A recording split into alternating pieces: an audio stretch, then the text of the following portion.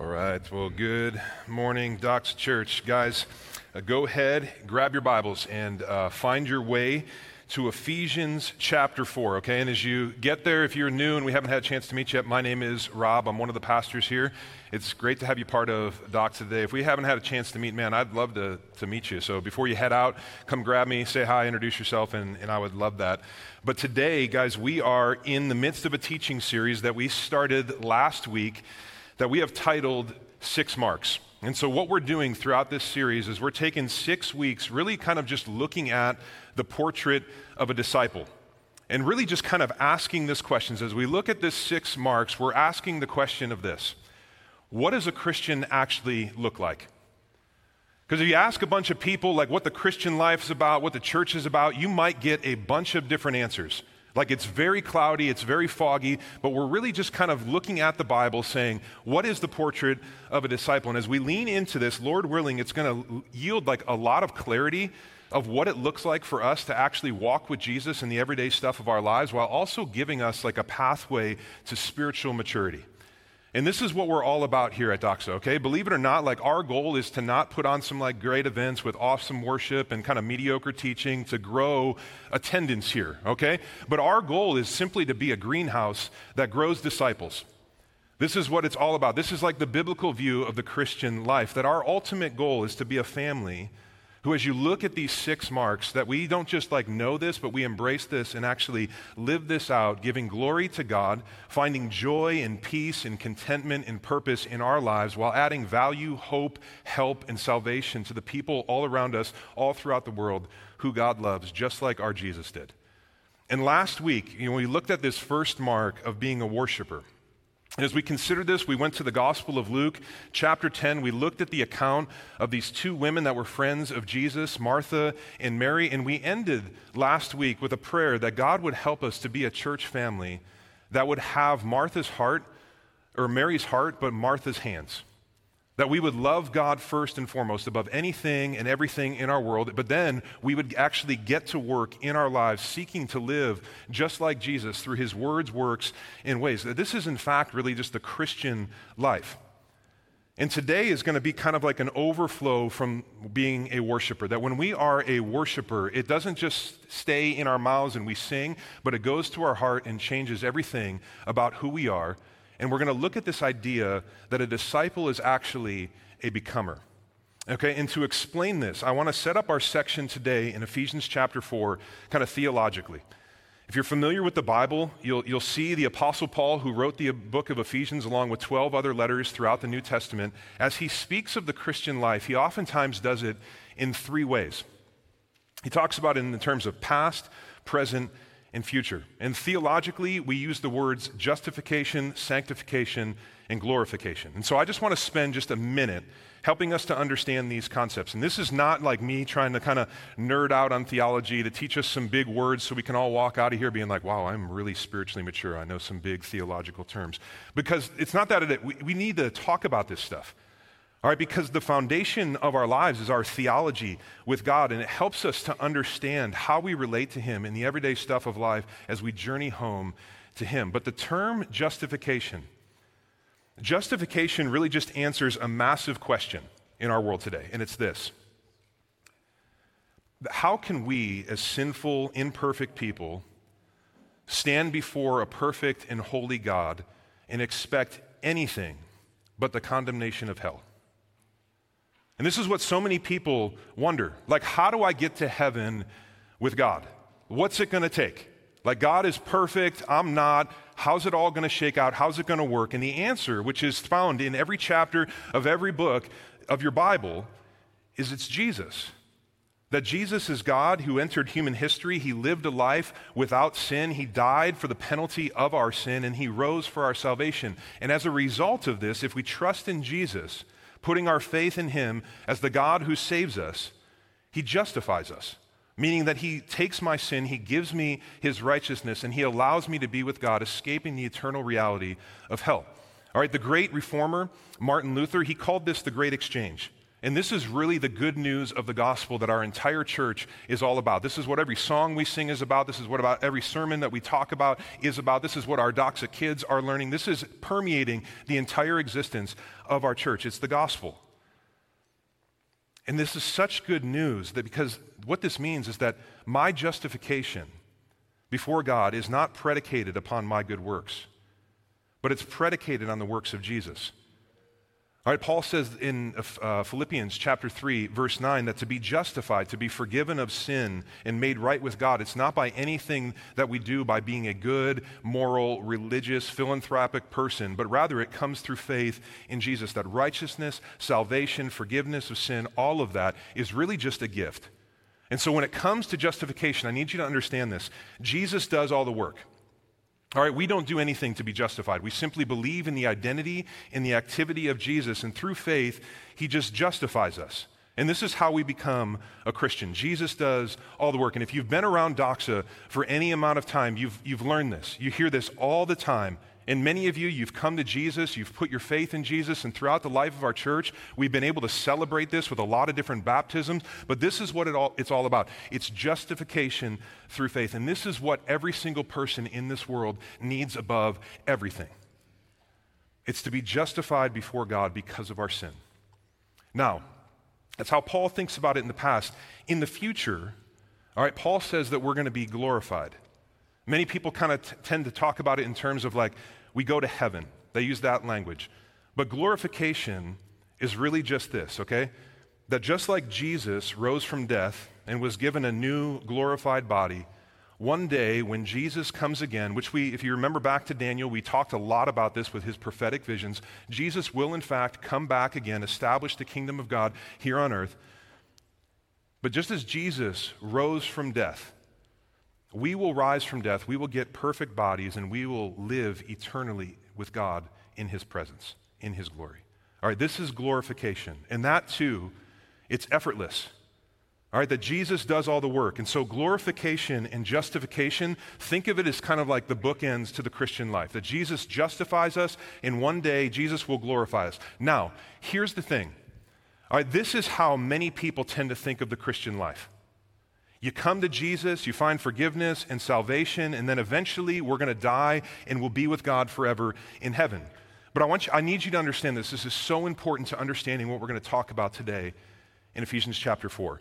That's just the bookends. In the middle of justification and glorification is the life that we live in the present. And this is all about sanctification. And the truth is that sanctification involves work for us. All right, see, sanctification is where we live our daily lives. We repent of our sin, we learn, we grow, we change, we mature, we become more and more like Jesus who saved us. And this all takes effort on our part.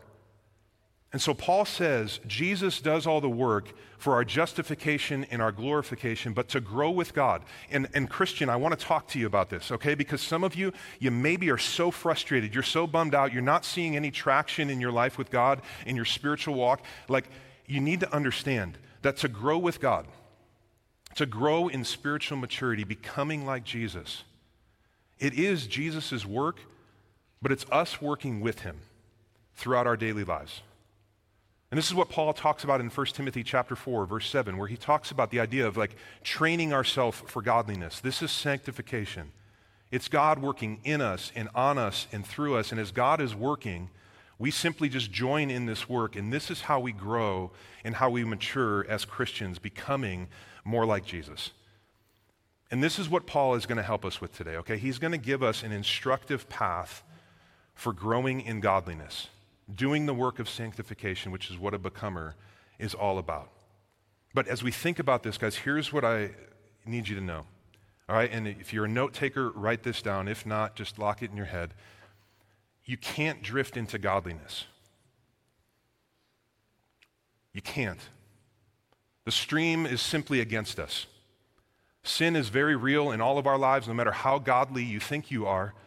And no amount of church attendance and all of that stuff, like, you're not just going to drift into godliness by sitting on your couch.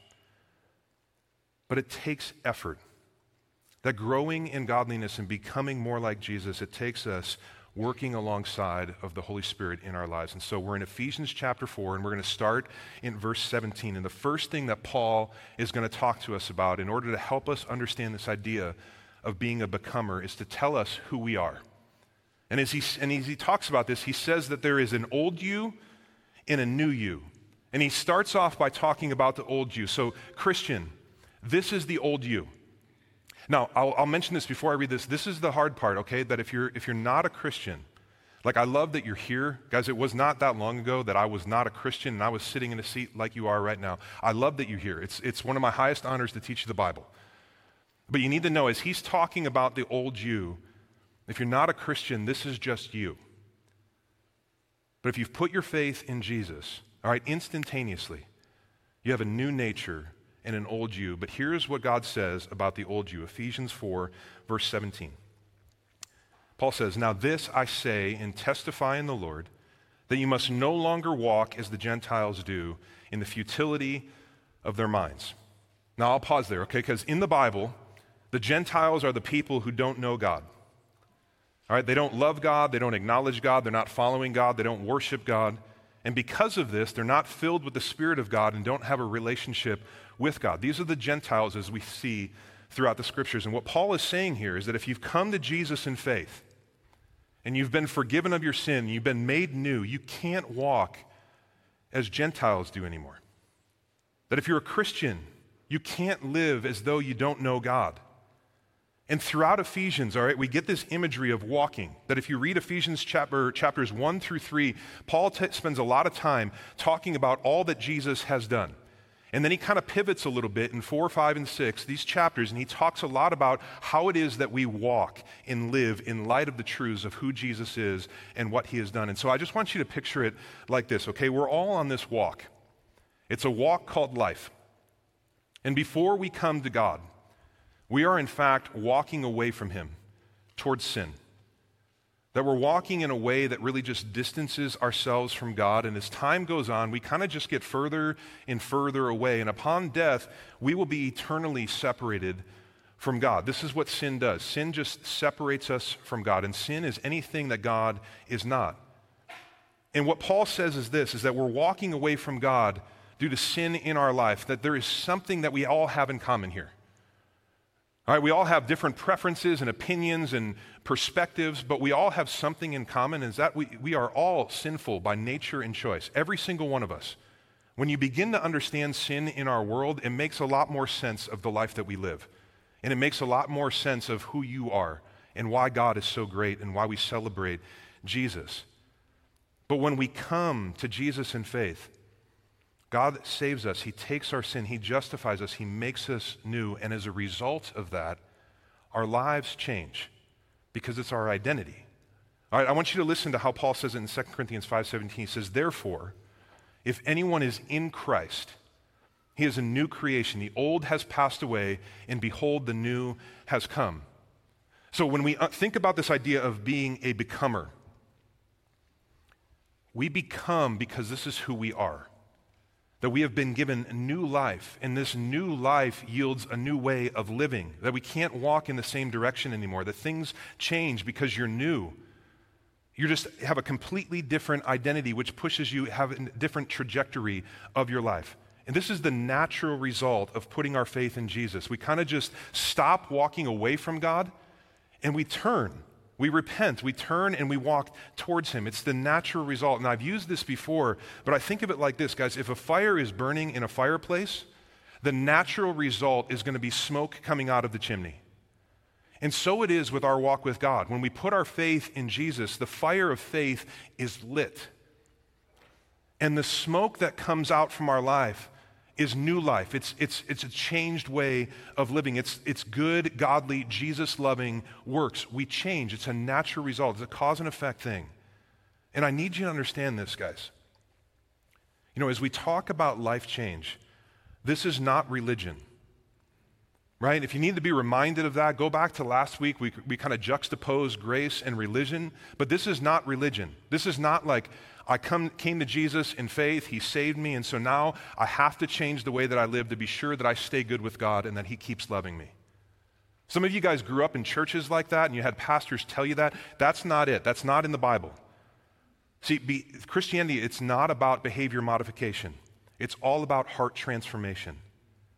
It's not about us like just trying really hard to change our lives and to live in a different way to be right with God, but it's about God making you new, giving you a new nature, new desires, new passions, new vision for life with Him. And through the presence and the power of His Holy Spirit, we change. Do you guys experience this in your life? You come to Jesus, and all of a sudden the things that your life was obsessed with, they're still there, but just like it's a radical shift. When we experience the love and the grace of God, that love and that grace makes us new. This is the cause. And it causes us, we start to see Jesus and we live like Him. It just makes us new. This is the heart of a becomer. And this is what Paul talks about. Right? If you remember Romans chapter 8, verse 29, Paul talks about the goal of the Christian life is to be conformed to the image of Jesus. It's this language of being a becomer. I mean, John talks about this in 1 John 2:6, that whoever claims to live in Him must walk as Jesus did. If there's a cause of grace in our life, it will overflow in the effect of life change by being a becomer. Now, to be clear, all right, the Christian life is not about perfection, but it's about progression. Some of you guys, you live under the weight of perfection. You hear a message like this and you're tempted to think, okay, well, I got to be perfect like Jesus. Guys, none of us are going to be perfect this side of eternity. The Christian life is not about perfection, it's about progression. It's us taking a step towards Jesus every day. And if you're anything like me, sometimes it feels like you're taking 3 steps forward and then 2 steps back. But we're progressing towards who God has created us to be, to become like Him. This is my story. Because when I became a Christian my senior year in college, many of my friends were just so confused. And I can't explain it except for the words of Scripture, but my life was just radically altered. And I know that some of your stories are like this. And it wasn't due to me just like really just white-knuckling it and trying hard to be a better person, but the newness that God brought about in my life, it just changed everything about me. That I went from being consumed, from finding the next high and the next girl, to just wanting to spend time with Jesus, to love Jesus, to follow Jesus. My life was just radically changed. This is what the grace of God does. And for some of us, we're going to experience like a radical, immediate change. And you're going to feel this, and God's going to take it. He did this. He took like addictions from me, like almost overnight. And He can do that. The power of God is real like that. Others, we're going to come to Jesus, and it's going to be a long walk. We're going to be obeying Him and loving Him, and He's going to change us over time. This is what He does. And so Paul's saying, if you're a Christian, you can't walk and live like the non-Christians around you because that's not who you actually are. Your life is different because of Jesus. And I'll pause and say, guys, I think this is a really good place for reflection. All right, for those of you who are Christians, I mean, ask yourself, has your life changed since you put your faith in Jesus? Are you still walking the path that you used to walk? And maybe you talk about this in Connection Group this week. I mean, how have you seen God change you or changing you as you've walked with Him? Talk about this. Talk about this with your spouse. Talk about this with your kids. Talk about this in your Connection Groups. This is a good place to start. Now, if you look back, Paul also says of walking like the Gentiles in verse 17, look, he says they walk in the futility of their minds. And I'll just pause, guys, and just acknowledge that I think this stuff can be pretty offensive, right? I mean, do you ever stop and just consider what you're reading in the Bible? Like sometimes you're like, really? Okay. But this can be offensive because Paul is basically saying that these people's heads are broken and they're not thinking right. And he's not saying that before Jesus we're stupid, but what he's saying is that we're supposed to think God's thoughts after Him. But if we don't know God, we're not connected with God, we're not filled with the Spirit of God, and we don't have the mind of God, and our thinking is futile. Okay, it's not that we're dumb, it's just that we're wrong. That apart from God, our thinking about life, ourselves, eternity is just wrong. And we can have perspectives and hypotheses and all of these different things, but we know that God speaks through this word. And we know this because Jesus rose from the dead and validated and vindicated all of his claims of this to be God's word. And so we go to his word and we look for what is true about life. And again, as you think about like the futility of your mind language, you could be thinking like, this is offensive. And maybe you're getting a better picture of why Jesus was killed, why Paul was killed. I mean, Paul gets his head cut off for talking about stuff like this. Because we live in a world where people don't want to hear this. I mean, we like to hear the stuff like everything you're doing is totally fine. It's okay. You want to live like that? Go for it. You do you. It's all good. We like to hear that. People like to hear that the way that we live is perfectly fine and God agrees with everything about our lives. That's the stuff that we like to hear. But then a guy like Paul shows up and says, actually, your mind is not thinking God's thoughts and your thoughts are futile. And naturally, people just get upset. And even to this day, people don't like to hear this. We get upset when we are told that what we're doing is wrong because we like to be our own authority. We don't like to have any authority over us. But God he's king. And we live underneath the authority of the Bible. We don't have the privilege of opening this up and saying, well, this is what I think. I know what it says, but that doesn't make sense in our world today. We take it and we just say, this is our position. Under God, he is king. And we don't do it aggressively or mean, but we just simply say in love and grace, just like Jesus, that's wrong. And some of us here, we need to have an introspective look into our life and really just soften our hearts to hear God saying, like, maybe there's something wrong. We should pray at the end of Psalm 139, search me, O God. Show me any grievous way in me and see if we're humble enough to actually meet God in that moment and ask him for his power to change. Now look at verse 18. All right, Paul goes on to say this, speaking of the old you before Jesus, that they are darkened in their understanding, alienated from the life of God because of the ignorance that is in them, due to their hardness of heart. So let me ask you this, okay? Guys, what do you see in the dark? Not a trick question. Wake up. Nothing, right? Unless you're a special ops guy or a hunter with infrared goggles. You don't see anything in the dark.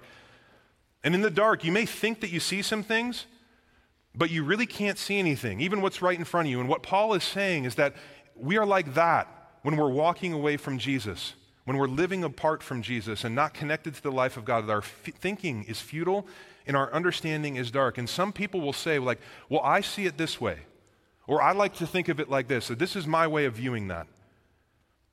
And I want you just to say, I want to say to you guys that this is what people in the dark say. Because it's not about what we see, it's about how God sees it. We live under his authority. And guys, I've lived there. Like, this is not me throwing stones from like a holy pedestal up here or anything like that, but this is just saying, like, guys, this is like a tension in my life, right? I know Jesus is king. And sometimes I'd like to usurp his authority and be like, well, I view it like this. And we all do that. I mean, this is sin. But this very much used to be me. See, when you're in the dark as to who Jesus is, you're not seeing clearly. You don't understand because it's dark. You don't know who God is, and ultimately you don't know who you are. And when you don't know who you are, you don't know what to do, and life is extremely confusing and very difficult. And the truth is, guys, I spent years ruining my life as I walked in the dark. Just running away from God, doing my own thing. And for much of that time, I wasn't in complete conscious rebellion as I didn't know anything about God. I never really saw a Bible. I didn't know any really Christians. But when I became a Christian and started learning about him and understanding the Bible, I spent years just ignoring all of that and living however I wanted, very much in the dark. And Paul says, if you look back to verse 18, that when we're in the dark, we're actually alienated from the life of God. And that just means that we're separated from him. And it's not just because of the way that we think and a lack of information about who he is, but it's also due to our posture towards God. And what I mean by that, guys, is that some people have hard hearts towards God. And the heart is really just the center of who you are. And Paul says in verse 18 that before faith, we're alienated from the life of God due to their hardness of hearts. And so let me just ask you this, okay? Do you have a hard heart or a soft heart? I mean, where are you at? And guys, if you don't know, maybe just look to your spouse, right? She'll tell you. But do you have a hard heart or a soft heart? A heart that's tender towards God hears his truths and says, teach me the truth. I want to change. I want to learn. I want to grow. I want to walk towards you. I want to become into the man or woman that you've made me to be. I want to become like Jesus. A soft heart says it's not really about me, but it's all about you. This is a soft heart. Conversely, a hard heart says, no, it's not what you want, it's what I want. It's not what you think, it's what I think. I don't need to change. I don't need to grow. I don't need to listen. I don't need to do anything. You got it wrong. I know what's right. Guys, that's a hard heart.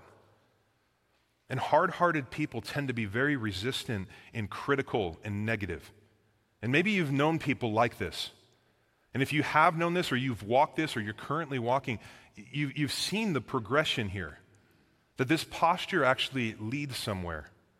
That doesn't just stop with having a hard heart, but Paul actually points it out here if you look at verse 19, that they have become callous and have given themselves up to sensuality, greedy to practice every kind of impurity. So Paul says people become calloused. And for some of you, I don't know if you don't know what a callus is, but really just a callus, you have them if you play an instrument, you work with your hands a lot. But a callus forms essentially by prolonged pressure on a certain specific point. And as a callus forms, all right, what used to hurt, hear this, what used to hurt, all of a sudden, it doesn't hurt anymore because it's become calloused. I experienced this when I first started working out for football in high school. All right, the first couple times I worked out, I remember like the first week, like blisters on my hands, blood, it just hurt really, really bad. But over time, I just kept doing it, and now it just doesn't bother me at all anymore. Don't even think about it. Guys, this is the same way with our walk with God. Some people say, when I started doing that thing, it really bothered me. But it doesn't really bother me anymore. Other people will say, when I started doing that, I felt really guilty about that thing. But now maybe God's okay with it because I don't feel guilty anymore. Have you been there? Where you kind of talk yourself into I'm used to this now. I don't feel bad about this anymore. Maybe God's okay with it because I don't feel anything. Guys, I want you to know that's not it. It's not that God's okay with it. It's that you've developed a callus. You've become dead. A callus is really just essentially a collection of dead skin cells.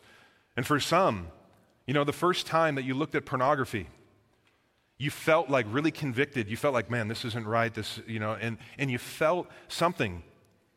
But as you went on and you just kept doing it, it doesn't really bother you anymore.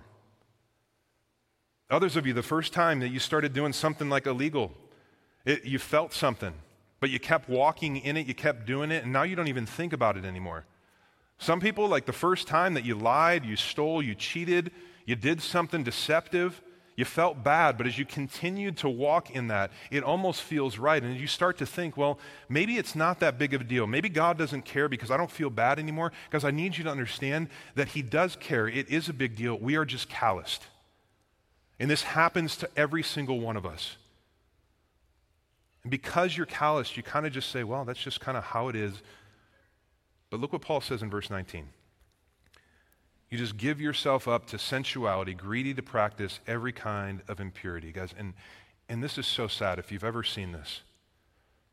My time in ministry, I've just seen people live this way. And what tends to happen is that Christians, they know God.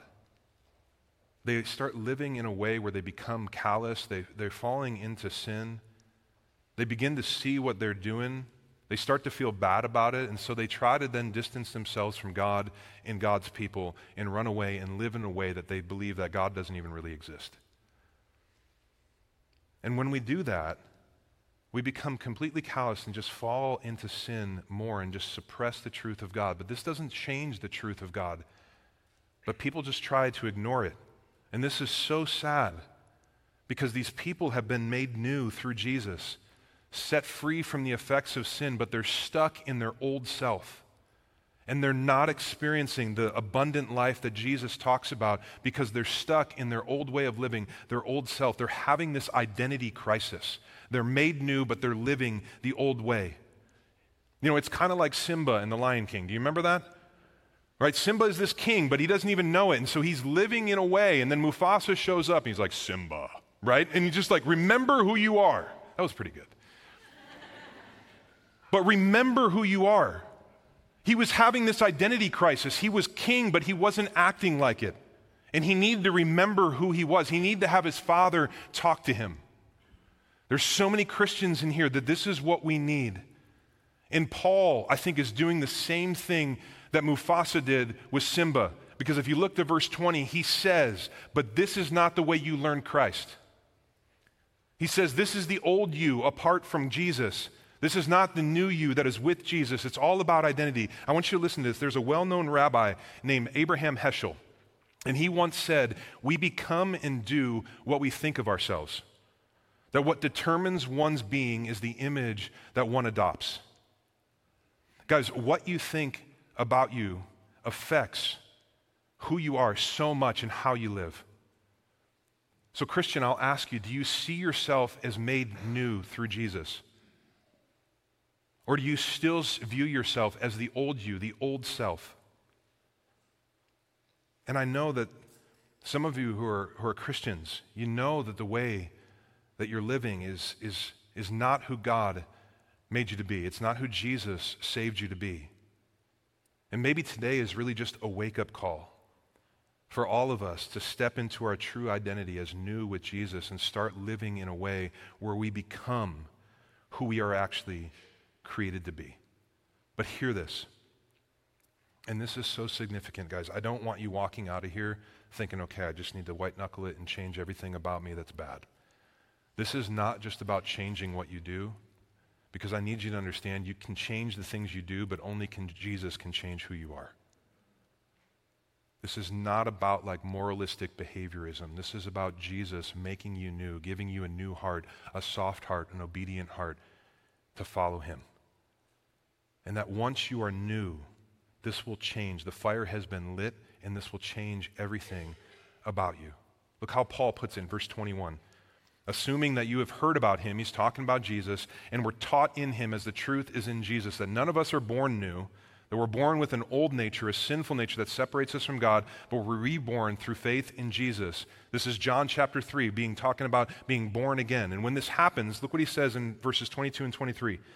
Put off your old self, which belongs to your former manner of life. That when we come to Jesus, he makes us new. We set off the old life, that wrong way of thinking, that darkened vision, that life that's in opposition to who God is. And we, verse 23, and be renewed in the spirit of your minds. He says that change in transformation in becoming like Jesus, it actually starts in your mind with how you think. He says you need to be renewed who you are. That you're not that guy anymore, you're not that girl anymore, but you're a child of the King. That God is your Father, he has made you new. And if you look, he says, and to put on the new self, created after the likeness of God in true righteousness and holiness. And there is the key to living as a becomer. Highlight it, circle it, underline it in your Bible, whatever you got to do, those 5 little words, put on the new self.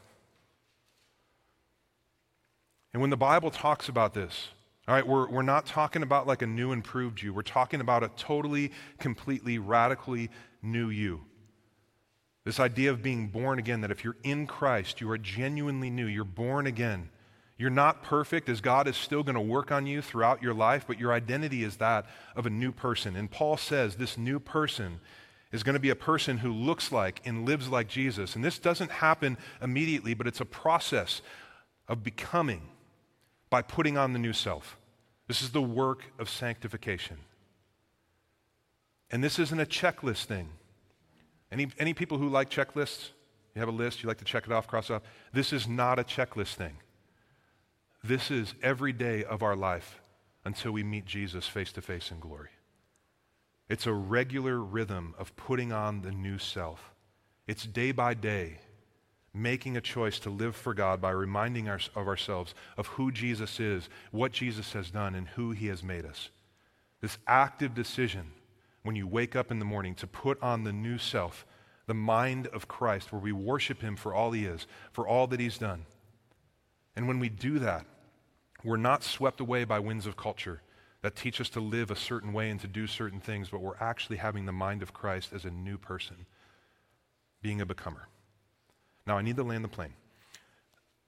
I think really as I've thought about this, looking at this idea of becoming, it's really not that difficult to understand why this is a big deal, the natural result, the cause and effect. But the big question that I've been asking is how? Right? How do I do this? How do I actually become more like Jesus? How do I produce this result? There's good news and bad news. One, you can't produce this, but two, you can do stuff to put you in a place where the Holy Spirit of God can meet you and produce this. And so I don't want to be just informational, but I want to be helpful and practical. So look at this equation. I want you to write this equation down. This is the way that I think about this.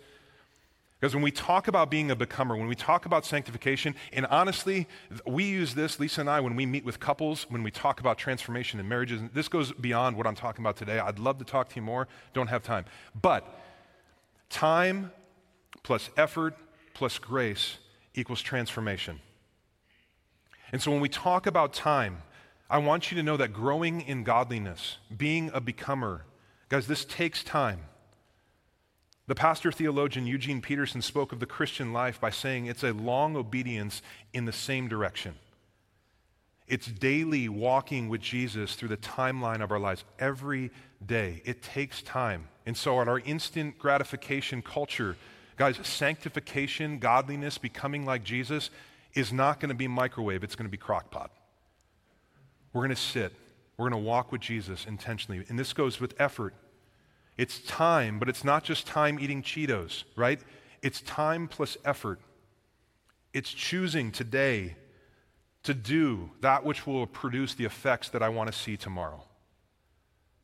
See, many Christians don't grow in godliness and don't grow in closeness with God because we don't make effort to do that. We don't make any effort. And then there's grace, time plus effort plus grace. This is just to acknowledge that I will never be perfect this side of eternity. And so when I stumble, when I sin, I just stop and I bring it to God and I remind myself of the gospel of Jesus, that if I confess my sin, he is faithful to forgive me. And there is grace for that. And I don't need to run from God when I mess up and when I screw up, but I can actually run to God and find forgiveness because he's a loving Father. Amen? Time plus effort plus grace, this leads to transformation where we become becomers. And so this effort, let me just end with giving you 3 ways to exert effort for the sake of godliness, to become. And I can say for certain that if we all take these things that I'm going to share and implement them into our lives, we'll not only grow with God and experience God to a heightened degree, but we will in fact put off the old self and live in our new selves and become more like Jesus. And the first 2, if you've been around the church, you've heard these. It's the Sunday school thing that I am going to keep beating the drum on as long as I am up here teaching the Bible. But the first way to put on the new self is read your Bible. Okay? Actually do it. So many of us are perplexed about why we can't fight temptation and grow in godliness. But I would ask you, when's the last time you read your Bible? When's the last time you read God's words to you? This is such a big part of being a becomer and living new. I was just talking to a guy the other day who's struggling looking at porn, and he really wants to stop, but he can't quite do it. And I told him, I'm like, man, you got to read your Bible. And he's like, I don't think that's going to help me. And I was just like, bro, read your Bible and try and look at porn while you're looking or you're thinking about Jesus, okay? It's not going to be quite as fun, okay? I was talking to a girl the other day. She's been beat down in life, treated terribly by pathetic men, has such a poor view of herself, just beaten down, and causing her to live in a destructive way. We sat down and opened the Bible together. And I'm like, let's not listen to the voices of these people surrounding you. Let's listen to the voice of the Father. And she started reading how she is loved and chosen and adopted and created and it's changing her. Guys, this is not just a human book. This is a book that God wrote. And he moves through this. Paul talks about this to his letter in Timothy. Says this is breathed out by God. It's profitable to help us, to change us, to convict us. That the Spirit of God is alive and well, and God speaks to us, and there's power in his words. This is the Bible. And if you don't know where to start, guys, we want to help you. We've been handing out like reading plans. Grab one of those on your way out and just start reading the Bible. Number 2, get in gospel community. Get in gospel community. The author of Hebrews in Hebrews 10 talks about don't neglect meeting with each other, but meet with each other to encourage each other. Guys, we're not meant to do life alone. And part of living new, part of learning to become a becomer is to be surrounded by people who are doing that same thing with you. We need gospel community, people to encourage us, to call us out, to help us, to push us forward. This is why we have connection groups. Connection groups is not just like a strategy to gather more people and more buy-in, but it's for discipleship because we all need this. And when we don't, we kind of just stray. I literally just talked to a guy Friday. I was a guy that was in part of the college ministry that I haven't talked to for 10 years. He was really following Jesus, met Jesus in college, was discipling him. He was in my small group, and then he moved and left, and I had lost touch with him, but he called me out of the blue and was like, I just need some help. He's like, ever since I left Bowling Green, I've had no Christian friends, and I've gone wild. I've shipwrecked my life. And he's like, I'm calling you because you're the only guy right now that I know is following Jesus, and I just need some community because that's where I thrive.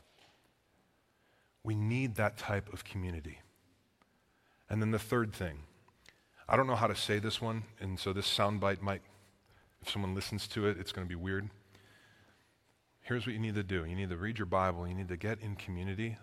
And then third, you need to die. This is part, amen. Right? Amen? Yes. You need to die. Guys, this is the whole paradox of the Christian life. We're all taught, like, the Christian life is about thriving and growing and living. But the whole paradox is no one's actually received the gift of life before they've died. I want you to look at the way the Apostle Paul puts this in Romans chapter 12. I think it's going to come up here on the screen. He says, I appeal to you, therefore, brothers, by the mercies of God, to present your bodies as a living sacrifice, holy and acceptable to God, which is your spiritual worship. Do not be conformed to this world, but be transformed by the renewal of your mind. It's the same language, that by testing you may discern what is the will of God, what is good and acceptable and perfect. Guys, when Paul says to present your bodies as a living sacrifice, the people of this time would have understood exactly what he was talking about. He says, you want to worship God, crawl up on the altar. In these times, these people were used to seeing sacrifices put on the altar, killed, and then lit on fire, and that would go up to please God. But Paul said, we're done. Jesus has come. We're done with presenting sacrifices to God. But here is our spiritual worship. We crawl up on the altar. We light ourselves on fire and let everything burn away that is not of God. All of my sin, all of my perversion, all of my pride, we let that all burn away so that the only thing left is Christ in us. We die to ourselves. When we follow Jesus, we follow him to the end, and Jesus went and he died for us. We go and we die to our sin. We die to our selfishness. And this is why people oftentimes don't grow in the likeness of Jesus, that we're all about church attendance, but when it actually comes to spiritual maturity in living like Jesus, walking like Jesus, loving like Jesus, this takes death, and people don't want to die because it's uncomfortable. It's painful at times because we're laying down our sin, we're laying down our ways for the ways of Jesus. But this is what a becomer is all about. We get in his word and we hear from him. We get in community and we live life together. And then when he highlights those areas in our life that are not like Jesus, we crawl up on the altar and ask God to help burn it away. This is the life of a becomer.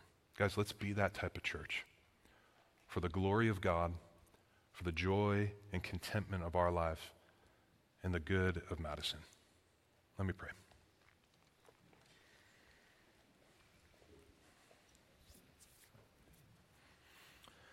Father, I love you.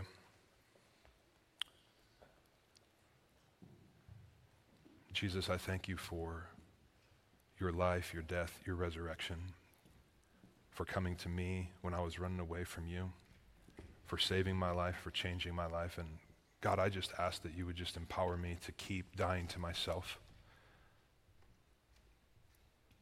God, would you help us to be a church filled with worshipers? That we would love you first and foremost before anything and everything.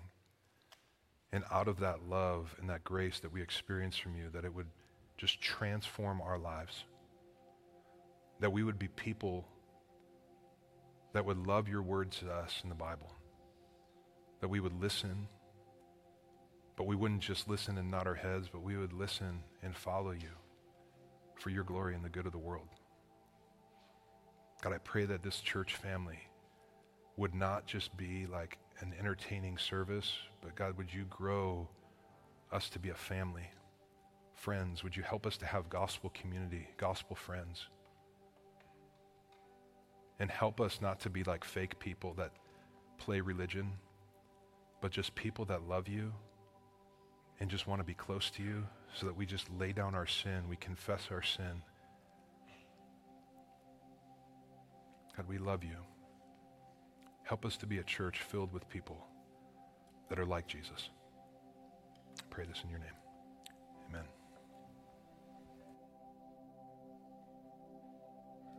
Let's stand as we respond.